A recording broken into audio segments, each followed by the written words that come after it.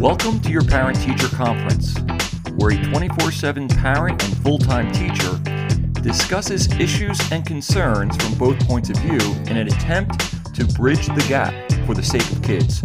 So relax, grab a coffee or other comfort drink, and let's talk about it.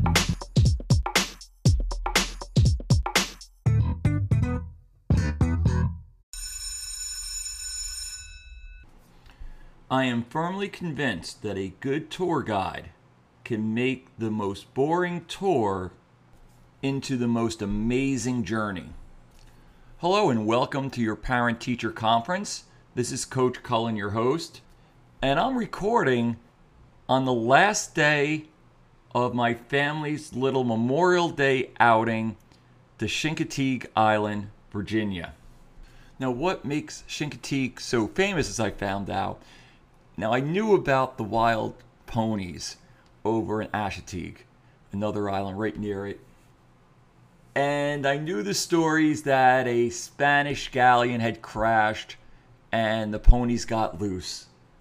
But I didn't know that the popularity of the island grew when a book was published called Misty. Like every thing that we did this weekend, it seemed like somebody mentioned the book Misty. I guess you can even watch a movie that was made in the 50s, I guess, or 60s, where not only do they give you the story of Misty, but outside of the Hollywood actors, the extras were actually people from Chincoteague. I grew up in New Jersey, so for my family, we would take day trips or even week vacations at times down the Jersey Shore. And what I appreciate about Chincoteague this Memorial Day weekend, although there was a lot of people, it wasn't packed. You could get from place to place. So, and it didn't have that boardwalk carnival type feel. The streets were lively. People were renting bicycles and mopeds. You could hear live bands playing in some of the bars in the area. My wife found this old oyster fisherman's cottage before the big draw of the ponies, and I guess the weekend where they auction off the ponies, that's when Chincoteague is at its most liveliest. Like they're saying like 70 to 80,000 people cram this little island. But like I said, we stayed in a little oyster fisherman's cottage that was updated with modern conveniences. And I'll tell you what, I'm going to give a shout out to Morgan and Sam, the owners of Beach Grass Bungalow, where we're staying. This is fantastic. Really, they do a good job of, I mean, you don't see them. You rent it all online. But just everything was amazing. They gave us a little gift packet as we came in. They had candies and little chips. The fact that I'm doing a podcast here downstairs and my family's asleep upstairs shows you have the separation of the kitchen, living room area, dining room, as well as the sleeping quarters upstairs. And we comfortably had 4. You could have more in here. I think the limit is 8. It's one of those houses that when you look at from the outside, it looks small, but when you get inside, whoever crafted the house originally really had a great detail of how to make the best of space. Now, the one drawback, it's about 2.5 miles to 3 miles from downtown, but that's okay for us. That was great. It had a nice little screened-in porch area because there are a lot of mosquitoes here. So if you don't mind not being in the center of all the action, being able to retreat from all that, I would highly recommend Beach Grass Bungalow as a place to stay if you ever come to Chincoteague. Now, the draw for my wife to Chincoteague were the ponies. She loves horses. So the first day, full day we were here, we took a boat ride. It was just my family on a pontoon boat with Captain Mike of Up the Bay Pony Tours. Now, as a history teacher, I've been on many tours throughout my career. When you go to a historical place, a tour guide takes you through. And Captain Mike proved yet again something that is so true. The tour guide makes or breaks the tour. It doesn't matter how majestic, how wonderful, how impressive a place is. If you have a horrible tour guide, you're going to walk away feeling like you missed something, like something quite wasn't as worth as you thought. Now, the one great thing about Captain Mike was he grew up on Chincoteague Island. So it was quite obvious from the start he had a love for this place. He knew all the ponies. Like, I was so impressed by that. I asked him, like, how do you how do you remember? Like, is there a book you refer to? Because he could point out the ponies by look. Now, obviously, he's doing tours every day, and I get that. Just like a teacher with students, you're going to get to know your kids' names, what they look like over time. But my question was really, well, how do you get to know all the new ones, all the new foals? And even he's kind of stopped and goes, I never thought of that. How do I pick up the new ones? Now, I'm sure he just never thought of it. It's probably from other tour guides, from listening, from living on the island. He knows where to go. He knows the people who have the knowledge. I guess the firemen are the ones who take care of the ponies. So he leverages those contacts to help extend his knowledge. He asked us beforehand, do you want to see dolphins? Do you want to see ponies? My kids wanted to see both. So we saw dolphins a little bit and then went out to see the ponies. And as we left, he told us the history of Chincoteague, that it wasn't about the ponies at first. It really was about oysters. Oyster farmers would come out here, just like the cottage I stayed in was built for oyster fishermen, right? So he talked about that. He talked about the change over to tourism after the book Misty was published. He shared about how Chincoteague burned down. A lot of the places burned down. So that is when the fire department asked if they could sell off some of the ponies every year to raise money. If you're wondering, why do they sell the ponies? Why don't they just leave them wild in Assateague Island? It's actually out of environmental concerns for the rest of the ecosystem. The horses have no natural predators, so they try to keep the number to around 150, and they sell off the rest. They also, interestingly enough, you can buy a Chincoteague pony, but leave it there. You get the right to name them. All the ponies have names, and the names come from people that instead of taking the ponies off the island, which some do, they leave them on the island, but then they have the right to name the pony. And it just wasn't Captain Mike telling us the history. It was how he presented it. This genuine love for Chincoteague. And it was more than the history. It was his history. He shared with us how his grandparents bought him a boat at 8. And just like many of us years ago, our parents would buy us a bicycle and we would pedal off for hours on end with our parents not knowing where we were. He said that was pretty much what his grandparents did with him with the boat. He just went out and cruised around.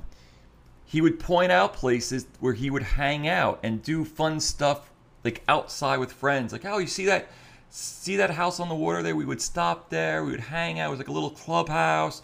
There used to be a bridge here. We'd jump off of it. It really personalized the story. Some people might fear it became all about him. It wasn't all about him. It was us vicariously living his love for Chincoteague. After the tour was over, my wife and I were amazed. We thanked Captain Mike. It was just a wonderful experience for my family. And I turned to my wife and I said what I had said earlier. The tour guide makes or breaks the tour. When we were first married, our honeymoon was a cross-country trip. And part of that trip, we stayed in Arlington, Texas, right near Dallas. And where we were staying was a few blocks from the ballpark at Arlington, home of the Texas Rangers.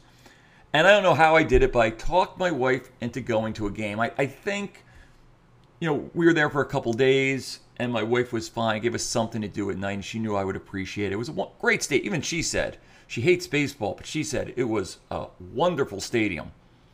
And then I asked her, hey, would you mind going on the stadium tour tomorrow morning? And she said yes to that. Now, she's not a fan of baseball, but the tour guide that we had grew up a Rangers fan. He remembers going to his first game when Texas moved from Washington to Arlington in 1972. He worked as a peanut guy in the stands when he was a teenager, and now he gives tour guides. And the love that he had for that stadium, that team, you couldn't help but dive right into the experience. Even my wife said that was one of the best tours she had ever taken. She hates baseball. And what does that mean for us as teachers? When students come into our class, we are the tour guides. The tour we're taking them on is of our subject. What enthusiasm do you bring to the classroom about what you are teaching? Years ago, I used to teach adult Sunday school at my church. Since I was a teacher, a lot of my classes centered around differing worldviews, church history. One of the regular attenders of my classes was this PhD in microbiology. Very, very brilliant guy. But at the same time, one of those guys that could take a complex idea and just really break it down to the common level. And that always impressed me. That for me is the sign of genius. Somebody like that who has in his or her mind all the terminology, all the big fancy words, but then can break it down to the level that a non-expert like myself can understand. That's genius. And he had that. But it's really not about that. It's what he thought of my courses. One day, we were waiting to go into the class and we were talking. And he said to me, people enjoy what you have to teach. And the reason I think people enjoy what you have to teach is because you enjoy it. Let me say that again. The reason people enjoy what you have to teach is because you enjoy it. It's very similar to what a tour guide does. What makes a good tour guide? They enjoy the tour. And it's infectious. You can't. Now, my wife and I have talked about this, and I remember her saying probably the one course in school that might be difficult for somebody to get really excited by and to do really creative things is math. But then I thought about the movie Stand and Deliver, the true life story of Jaime Escalante, the math teacher in Los Angeles. And just the delivery in that movie shows that a good math teacher can still show they enjoy it. A good math teacher can make numbers come alive just like a good history teacher can make dead people come alive in the classroom. So if you're a teacher, I'm going to challenge you with this. How are you making your subject come alive for your students? How are you taking them on a tour through the topics of your curriculum in such a way that if you were a tour guide and they were your customers, they would tip you at the end? Now I'm going to turn to parents. How can you be a tour guide with your own children? So my encouragement to you is to say that you have been on this great journey called life. You have a lot of experiences, and from that you've gained a lot of wisdom. These are not other people's kids, they're your kids. Share with them the excitement that you had when you first went on your solo drive. At the same time, talk about experiences that you've had with driving that were irresponsible, or friends who did things irresponsibly. Our role as parents are to take our children on a tour through the good and bad. We are to set boundaries, we are to set limits. But at the same time, we need to exclaim those areas where they can go beyond those limits into goodness, into doing what is right, and to experience success. We want to share how our own parents supported us and how they steered us away from negative and bad things that could harm us. You know, I've read recently, there's this thing called childism. Think about feminism, racism, ageism. Now there is childism. It's this idea that we can have prejudices and subjugate children. And of course, I'm sitting here wondering, does that mean parents? Do you think that parents are subjugating? Like, if I tell my kid, don't do that, and they really want to do that, is that subjugating them? And there is actually a Childism Institute at Rutgers University, and I guess it calls for the, quote, empowering children by critiquing norms and structures of adults. So, is it childism for me to set limits for my child? Of course not. It's being a loving parent. Just letting a kid go out and experience in the world and do whatever they want to do, that's not loving. That's closer to apathy. It would be as if Captain Mike had the pontoon boat for us and then threw me the keys and said, have fun, be back in 2 hours. Don't know how to drive a pontoon boat, didn't know anything about Chincoteague Island. It would be a horrible tour. And if you're a parent and you felt a bit angry about this concept of childism that is now developing, has even reached the university level, I'm going to challenge you to really think about this.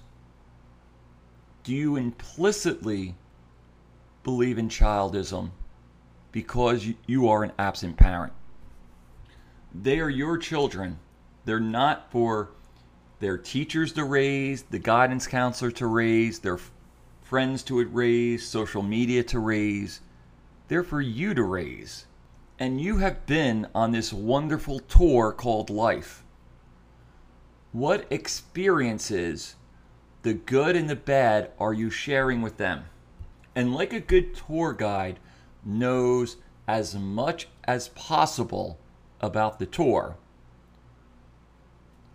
I know you may meet some resistance, but it's a good thing to ask your child questions like, what are you and your friends talking about? What do you plan to do? Why do you plan to do it? What are you learning in school?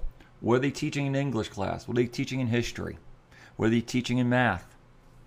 What are some of your favorite TikTok videos? What are you watching on TV? A good tour guide tailors the tour to what his or her customer needs. So parents, I'm going to leave you with this. Be great tour guides. Tell your customers, your children, of all the wonders and dangers of the journey.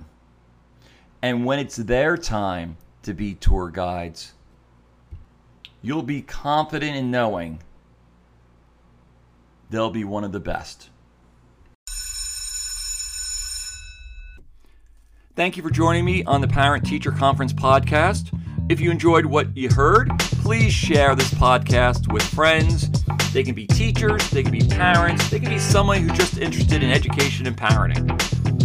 If you have a comment, a question, or an idea for a future topic, please feel free to reach out to me at ptcpodcast411@gmail.com. ptcpodcast411@gmail.com. Remember, a good teacher cares deeply for their students, but good parents love those students, their children, deeply.